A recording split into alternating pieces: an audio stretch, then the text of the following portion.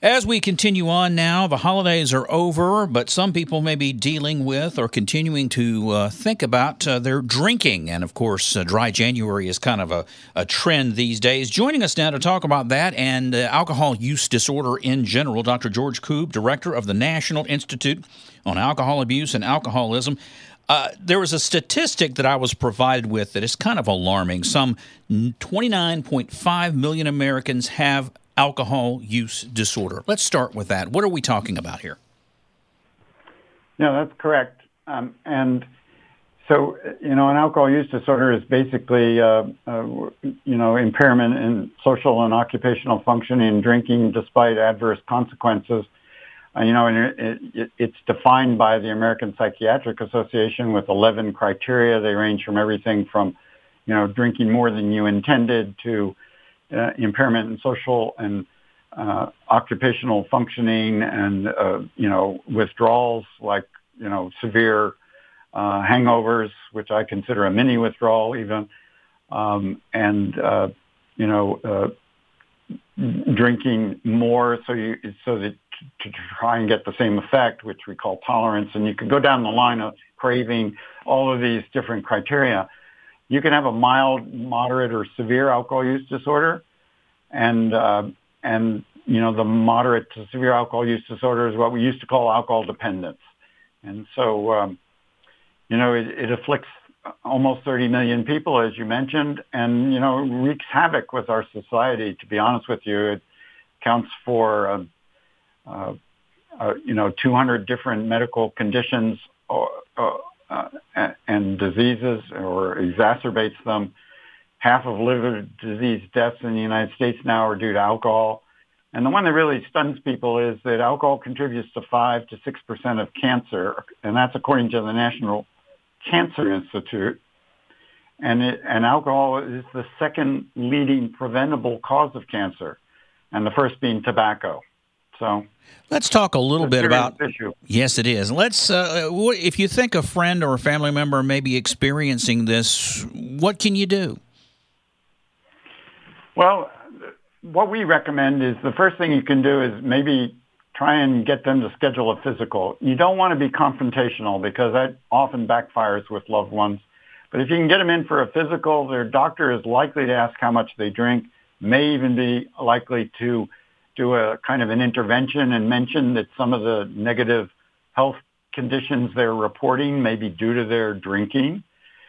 That's one thing. The other is we have 2 sites that are available for information through just typing these into your search engine, Rethinking Drinking and the Alcohol Treatment Navigator. They're 2 separate things, Rethinking Drinking and the Alcohol Treatment Navigator. And, the Alcohol Treatment Navigator, and I'll try and be quick about this, but it shows you treatments according to the spectrum of an alcohol use disorder, from behavioral to medications that can be prescribed by your primary care doc. Americans think there are only 2 treatments, Alcohol Anonymous and 28-day rehab, and they have a major role. But in between, you have outpatient facilities where you can go in and do motivational interviewing, and you can cognitive behavioral therapy groups, and go home afterward, and go to your regular day job, and no problem. Well, let's talk a little bit about dry January specifically as it relates to everything we've talked about up to this point. What role do you think, this has kind of been a trend for recent years, people saying, okay, I've drank too much over the holidays, I'm going to take some time off from drinking. How does this fit into the overall role of maybe helping, especially those who may have some form of alcohol use disorder? Well, it really seems to be catching on, and dry January is mainly for individuals who don't have a severe alcohol use disorder. If you have a severe alcohol use disorder, caution is if you abruptly stop drinking, you could go through withdrawal. That can be lethal. And, we have about 250,000 people that show up in emergency rooms due to alcohol withdrawal. So if you're really on the far end of the spectrum, you need to get professional help for abruptly stopping drinking. But let's say you're more in the moderate to low range.